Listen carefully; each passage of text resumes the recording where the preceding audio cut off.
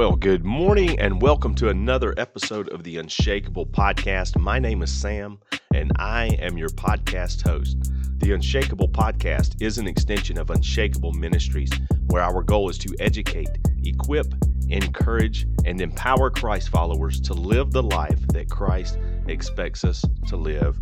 Ways that you can find us on social media: if you will go over to Facebook and search Unshakable Podcast, you will find us there. On Instagram, our username is unshakable_podcast. And on Twitter, our username is unshakable_1. That is the numerical value 1. Ways that you can become a part of the Unshakable Nation. If you are listening this morning, welcome to the Unshakable Nation. We are thankful that you have decided to pick up an episode and listen to it. We hope that you gather some things from this that you can apply to your life. And we just want to welcome you in. Other ways that you can become a part of the Unshakable Nation: if you will check your show notes right there in your podcast app, you will see links to ways that you can become a part of the Unshakable Nation. The most important way, as we always say, is we covet your prayers. This is the greatest way you can become a part of the Unshakable Nation, is just to lift us up. Pray that we would continue to be sensitive to the Holy Spirit, that we would join God where He is already at work, impacting the world one life at a time with the gospel of Jesus Christ.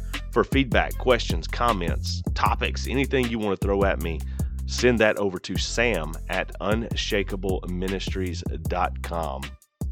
Well, guys, we're excited. We have been going through a little bit of a transition over the last few weeks. We ran into some technical issues with our previous podcast host, and through much research and some back-end work, we have finally gotten our podcast moved over to our new hosting site, which is anchor.fm, which is now by Spotify. We are thankful for this transition. It seems to have been pretty seamless. There for a little while, I was afraid that we were going to lose all backlogged episodes, but it appears that that did not happen, and we are thankful for that.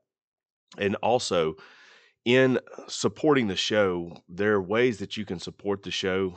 We do have a link in the show notes, but just wanted to share with you on this new podcast host, anchor.fm. You can actually go to anchor.fm/unshakable podcast. This is our public podcast site, and you can give right there on that site versus having to come up with some other way to do it.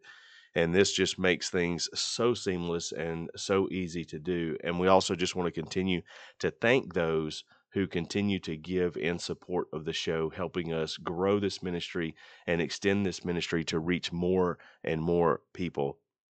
I want to start this morning, first of all, just by apologizing. I know I probably sound a little nasally this morning. Unfortunately, as the trees drop the pollen, my nose picks it up, and therefore my allergies are kicking and have been so for the last several days. So I apologize in advance for that. But hopefully you can stick with me through this. Maybe you can bear the nasally sound of my voice, and we can get through what we want to talk about this morning. As you know, if you have been listening for any amount of time, we have gone through this series of God and government and discussing Romans 13, and then last week's episode, more God and government. And, you know, there are a lot of people that question, why do you keep harping on this? And I think it is important that we continue to harp on this so that we begin to gather context from Scripture. As you will hear me constantly say, here on this podcast, I understand, and I've said this multiple times, that a lot of the things we say are controversial. And I said this last week. I do believe they are controversial, and it is not in an attempt to be controversial. It's just the fact that Scripture and the truth and context of Scripture are controversial by nature. I mean, when you think about the life of an unbeliever, when they hear the gospel of Jesus Christ, there's a controversy, there's a conflict that goes on inside this person. I mean, think back to the days that you were still unsaved, and when you were hearing the gospel and you were hearing this conviction, there was this internal battle that was going on because the truth was being told to you.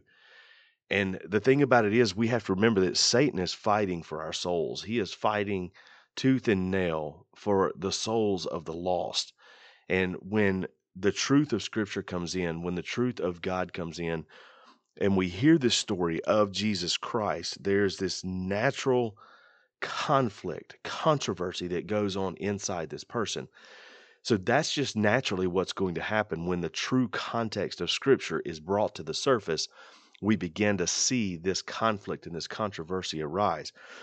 But as I've said multiple times before, what I find fascinating in all of this is that when I bring some context from Scripture, and I have tried to share with you guys here on this podcast that the truth that I bring and the context that I bring is going to be based on keyword studies. I love to look at keywords. I love to break it down and really look at what the words are being used in the original languages. And that being said, I want to clarify something from last week's episode. And I said that diakonos was a Hebrew word. I meant it was a Greek word. I just want to clarify that. That diakonos was the Greek word for servant, not Hebrew word. So I just want to clarify that. Just got excited and just ran right through and just wasn't thinking clearly. But anyway, but going back to keyword studies, I think it is imperative to do keyword studies in order to understand the true context and undertones of what these verses say in Scripture. And that's what I love to do. And when I do this, I find so much more truth to be uncovered in that versus what I have always been taught. Going to church and being a part of the church for so many years, it is amazing to me that when we sit down ourselves, it's crazy how God works through us uniquely as individuals, and that we are not all just pre-programmed robots that all should believe the same way. And I've discussed this before here on the podcast, is what might be a conviction for you today is not someone else's conviction. And we've discussed that in detail.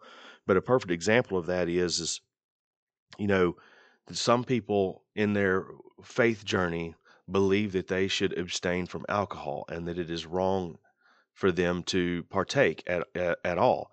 And for them, that's their conviction and that is their truth in that moment. That is how the Spirit is dealing with them. However, there are some who believe that in grace they can partake in having a drink, just not being drunk. And they're not wrong either. And we have to understand that God works uniquely in us as individuals to deal with us along the journey. And we have to respect each other's positions in that journey. However, the problem with a lot of this is a lot of it is being taught as being a conviction, a universal conviction. It is a universal part of a Christian's journey that they should do this and not do this. And that is a little bit about what I want to talk about this morning. As I see a lot of things going on and as I study myself, what I study is completely different than what I have been taught in the church and how the church should apply certain things and how we as individuals should apply certain things. And as I said, a lot of times the church uses this universal method that if they teach it, then it's universally applicable to every Christian. And that is not the case. And some of what they teach just absolutely is false in nature. So what we're going to talk about today is the word of indoctrination and what this looks like. And this is going to go along with the series of false hope as we begin to talk about that. And some of what I shared last week can be tied to false hope, how the church is teaching false hope and giving both believers and unbelievers false hope in certain things. But I really want to talk about the word indoctrination. 9 times out of 10, the word indoctrination is applied to our public education system by the church. And what the church doesn't realize is they too can participate in indoctrination. So let's look at the word indoctrination and see exactly what that word means. So indoctrination is to be teaching a one-sided perspective and encouraging belief without questioning it. So they teach you how you're supposed to think without being able to think for yourself. It's you think the way that we think, you believe the way that we believe, and that's the way that it is, and you don't question that. And that is something that I completely disagree with. Here's I'll give you a perfect example is I don't know, I don't keep up with this stuff, but just happened to catch a little bit of the interview with Meghan Markle and Prince Harry, right? So just watching a little bit of this interview, there were some things that Prince Harry said that just were very eye-opening to me and evident to show exactly how indoctrination happens from his perspective. You know, as a child raised up in a earthly royal family, he was raised to believe a certain way, that he had to act a certain way, that he had to do certain things, and he could never question those things. But to see him on the outside now, that he has basically left the royal family, is now living here in the United States with his wife. He chose his wife over his family and over his his rights as an heir. He gave all of that up for his wife and his family. And I absolutely commend him for that, that he was willing to stand up to the hierarchy and this indoctrination and be a self-thinker and say, you know what? I don't believe that. I believe that my wife is more important. My family is more important than all of this stuff. And he was willing to give it up. But he talked about how they're trapped in this system. It's this never-ending system where they get trapped inside of it, and they're taught how to act, how to think, and how what everything that they should do and things that they should say and what they cannot say, what they cannot do. And it's really crazy to me that this was, I mean, it hit the nail on the head with what we're talking about this morning. That this is exactly how the church participates in indoctrination. The church says you must think this way, act this way, say this, you can't say this, you can't do that. It's this long list of rules, and it never allows room for an individual Christian to be able to think for themselves. So a perfect example is this. There's this promise, in many churches today, many denominations still teach the principle of tithing, which I've talked about here on the podcast before. But within this teaching, there's a promise attached to this principle. So they make this false promise that if you do this, God will do this. And they pull that from Malachi chapter 3. Not understanding that Malachi chapter 3 was specifically talking to the children of Israel. It wasn't an applicable principle to all of people for all of time, but yet they teach it that way. And if you begin to try to question that or challenge that, they tell you that you're wrong. And I'm going to get into here in a few minutes why I believe that is, how we have gone so far left as to fall victim to indoctrination. But I just wanted to point out some things, right? When we talk about indoctrination, within that, you have to look that within many cults, that's exactly the way that it goes. It's indoctrination, right? If you become a part of a cult, there's, cult leaders, they teach a certain way, teach you what to believe, and people fall victim to that.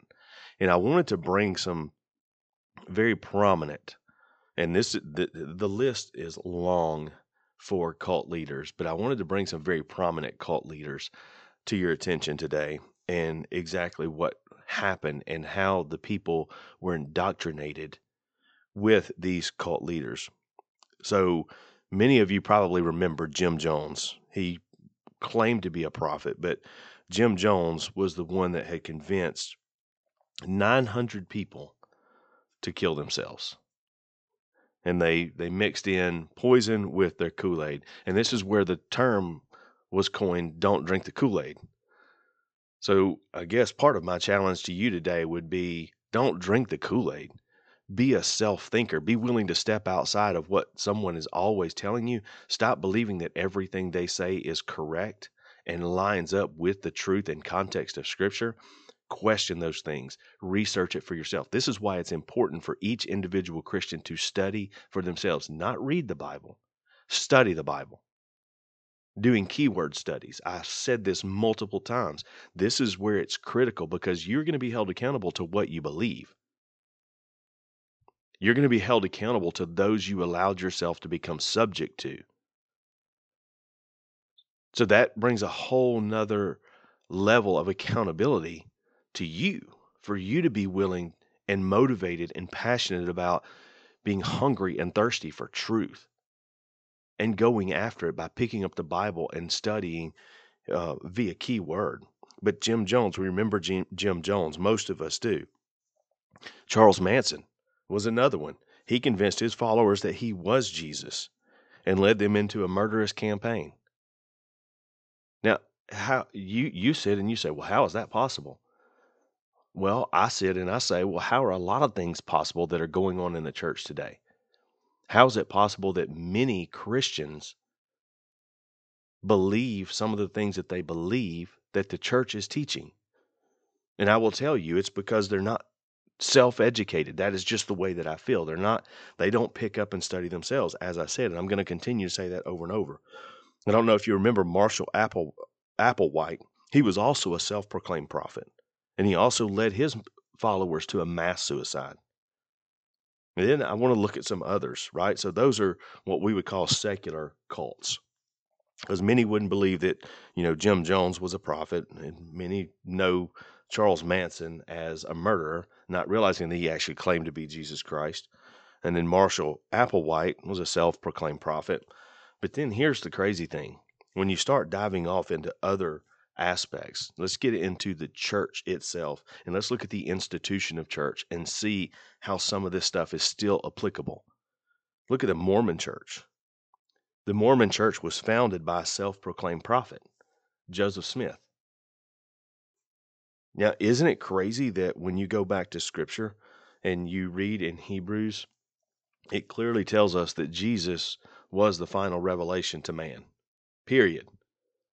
But here comes this self-proclaimed prophet, Joseph Smith, who comes in and contradicts exactly what Hebrews tells us, and tells us, and he tells people that God has given him a word in addition to.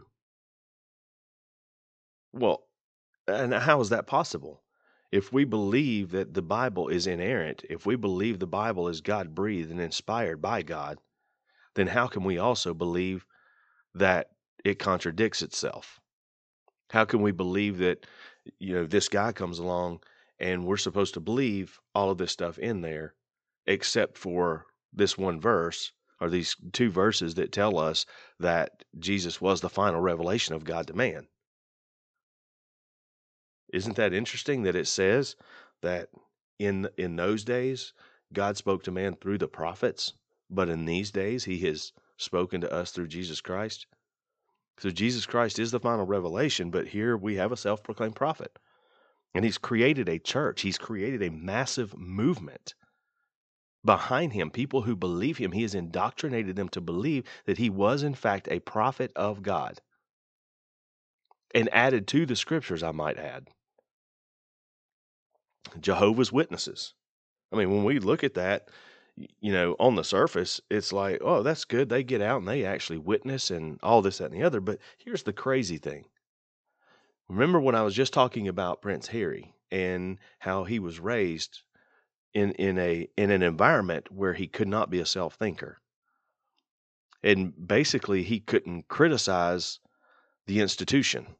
Well, look at the Jehovah's Witnesses, and let's just look very clearly. Now, this information I pulled directly from their websites, gathering information from them and what they say. No member of the Jehovah's Witness may criticize or question their doctrines. No member may criticize or question their doctrines. Expulsion is the result of questioning or of privately promoting teachings contrary to their doctrine. They do not believe in the Trinitarian God either. They believe Christ is a created being. And they have created a massive movement, and this is what they teach. And if you question or criticize what they teach, you're expelled from the congregation. Baptist. Now, understand, I've spent most of my life in the Baptist denomination, which probably gives me a lot of insight as to a lot of the things the Baptists teach. So when we look at the Baptists believe and teach the principle of tithing as being relevant and required of a believer. The principle of tithing as being relevant and required. They make promises that tithes will be rewarded both financially and spiritually. Now, you can go pull all this information up yourself on the internet, on their websites, and you'll see what their statements are.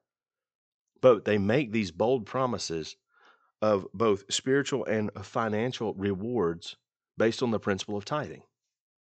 Now, how do they do that? As I said a moment ago, they go back to Malachi chapter 3.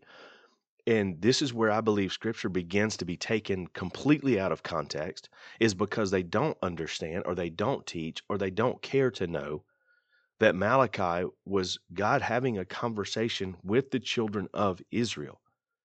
God was not giving us a universal application to the church. Remember, I've said this before. There is an old covenant and there is a new covenant. Old covenant was with the children of Israel. New covenant is with the church through Jesus Christ. So I encourage you to go check that out. Go read and study that yourself. All right, so when you look at the Baptist and this doctrine that they teach, this doctrine of tithing, principle of tithing, the problem is it creates an environment of coercion and guilt.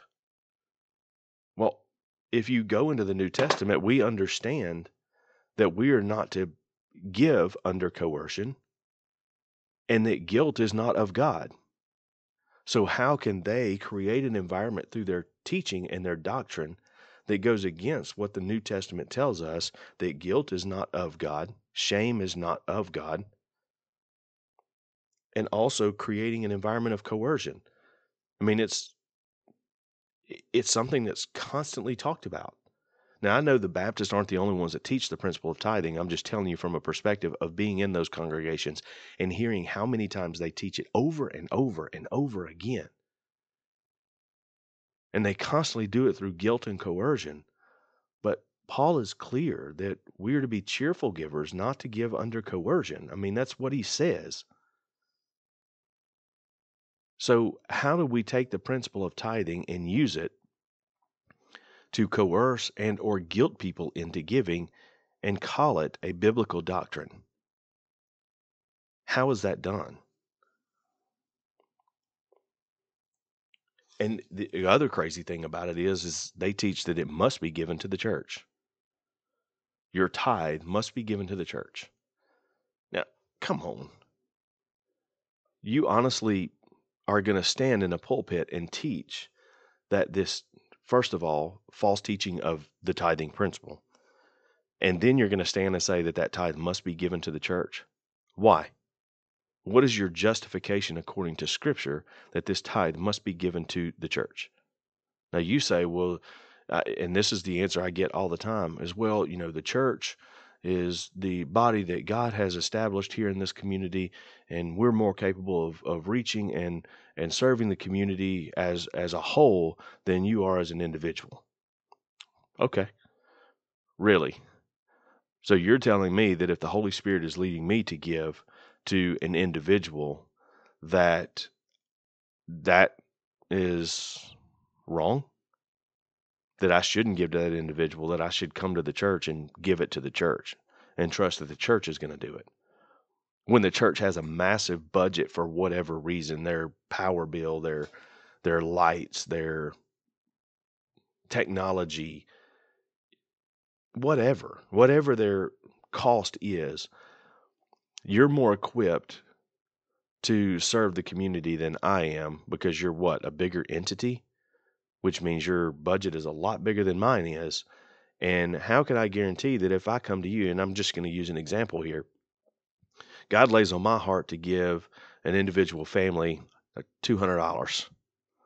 And how could I be sure that if I feel like God has laid that on my heart to give to that family, how can I be sure that if I come and bring that $200 to the church, that that $200 is going to go to the family that I feel like God was calling me to give it to? Now, here's the crazy thing about that. They then turn to this principle of tithes and offering. Well, you can give that to that family, but then you still also have to bring your tithes to the church. What? That's not what the scripture teaches. That's not what the scripture teaches at all. As a matter of fact, when you go back to Jesus, Jesus clearly tells us not to let the left hand know what our right hand is doing, which means it's none of the church's business what I am doing with my money as long as I'm giving. If you want to talk about the principle of giving, fine, let's talk about the principle of giving, because there are cases in scripture where Jesus calls us to give 200%. And some would say, well, that's financially impossible. Well, it's not all financial. That's the crazy thing, is the church is so bent on the fact that it's monetary. But Jesus very clearly gives us a principle when he says, if someone comes and asks you for your cloak, give them this also. If someone comes and says, hey, go with me 1 mile, go with them a second mile. So it's giving over and above. But the church is sitting here telling you that, that's your offerings to give to this family, but your tithe, you got to bring the tithe to the church. No, I don't. That is a false teaching, and you are presenting that as fact, as truth, and then you are attaching a false hope through a promise that God is going to bless someone financially when they do this, when they're obedient. And I love how they say that as if you're being disobedient when you don't bring your money to the church.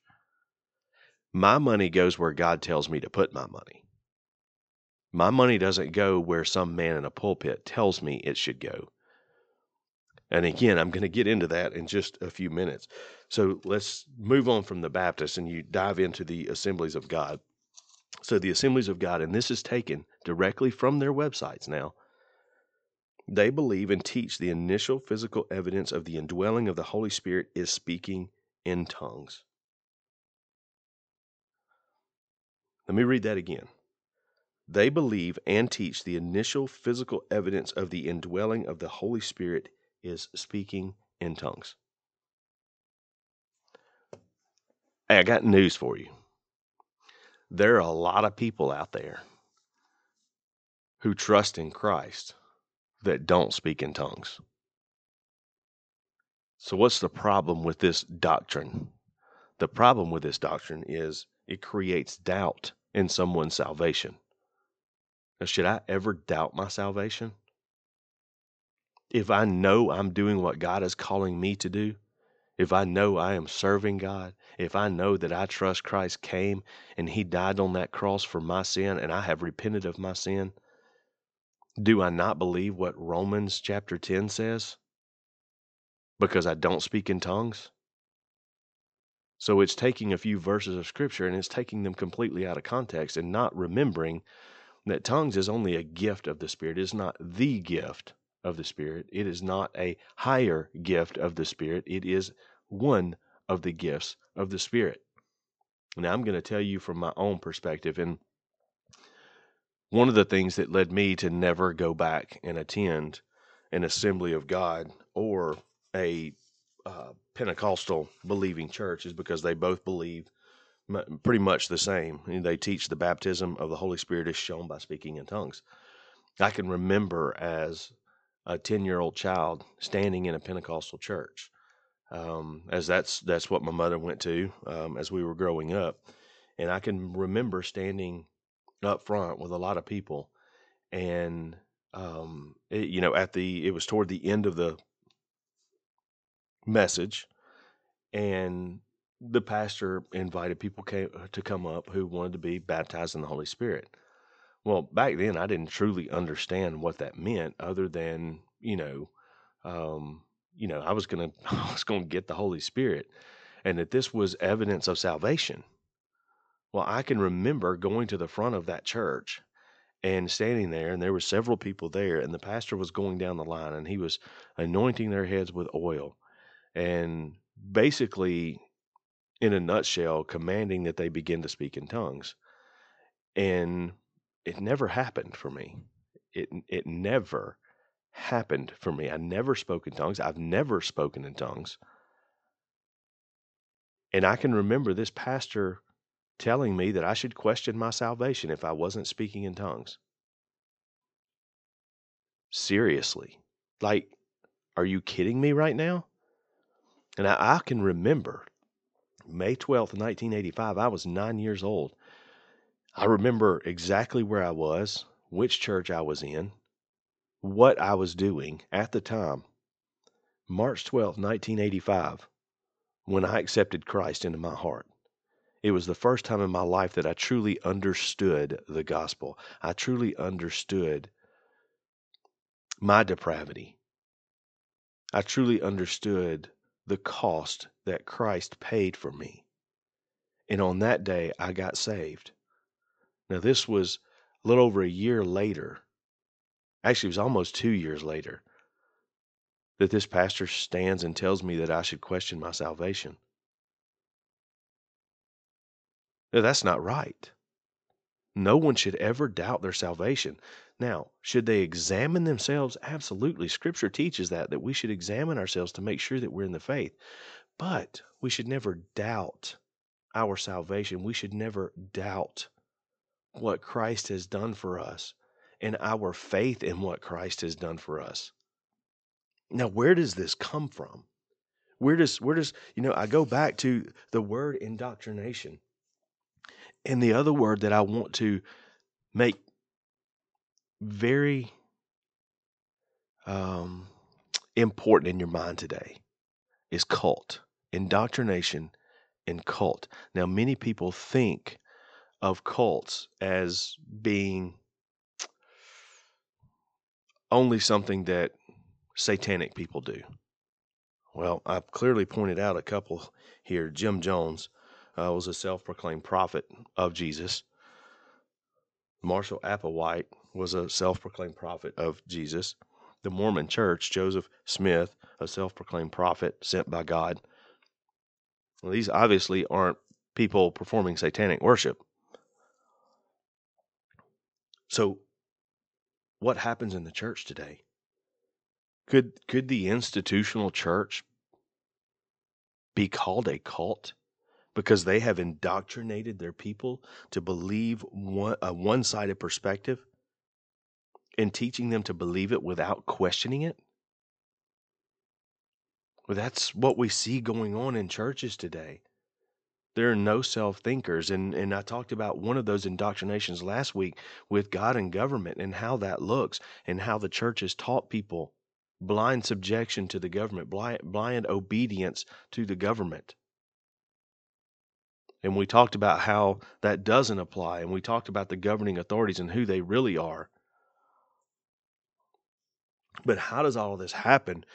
If you were to go out today and do a Google search, let's just say that you're Pentecostal or you're Assembly of God or you're Baptist or you're Presbyterian.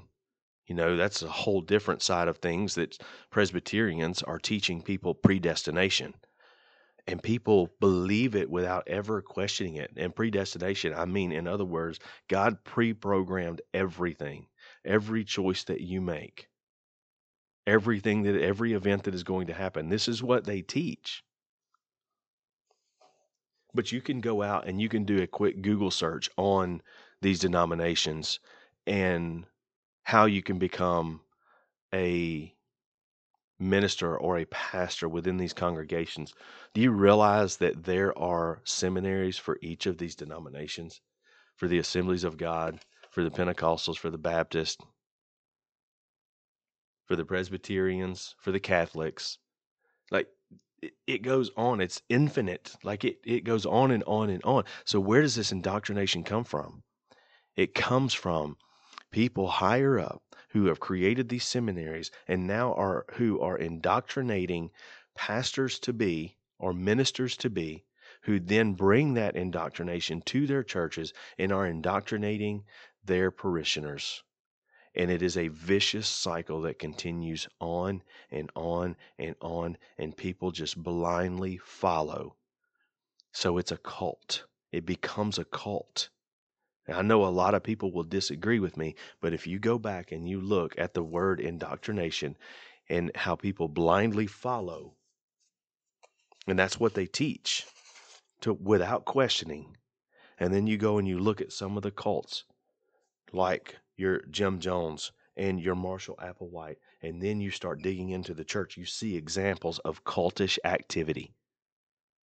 So what I'm calling us to do is to be unique, individual self-thinkers.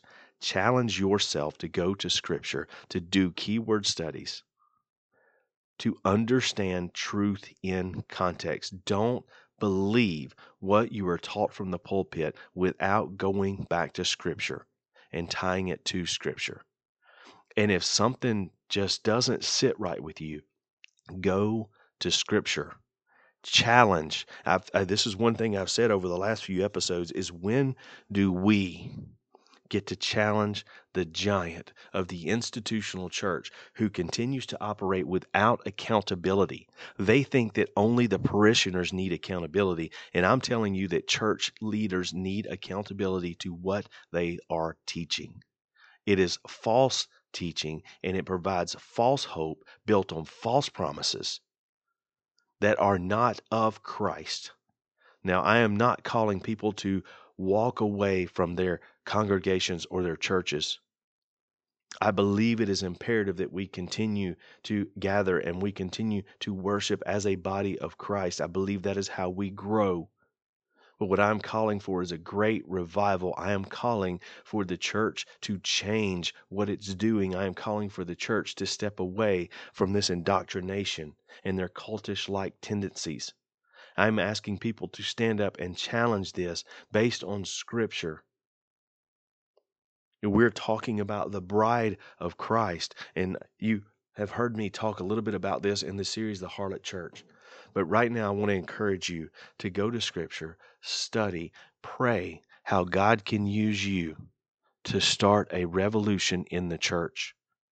How can God use you to bring about great revival that is truly Spirit-led, truly based on the foundation and context of Scripture? How can we draw people closer to Christ and away from this world? We are in it, but we are not of it. God, we thank you for who you are. We thank you for your truth. God, we pray that through your Spirit, you will reveal to us the truth. Let us not just blindly take what someone tells us is truth. Let us search for the truth ourselves. You tell us if we seek, we will find. If we knock, it will be open. So God, today we seek truth. We knock on the door to truth and pray, God, that you reveal it to us. Christ, give us grace in this time.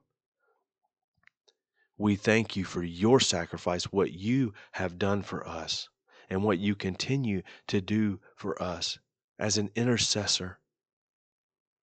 We thank you for the blood that you shed to pay the cost of our sin. Spirit, lead us and guide us in all things. Teach us to be immovable. Teach us to be unshakable. And we will give you the glory, you the honor, and you the praise in Christ's name. Hey guys, I love you. And until next time, remain unshakable.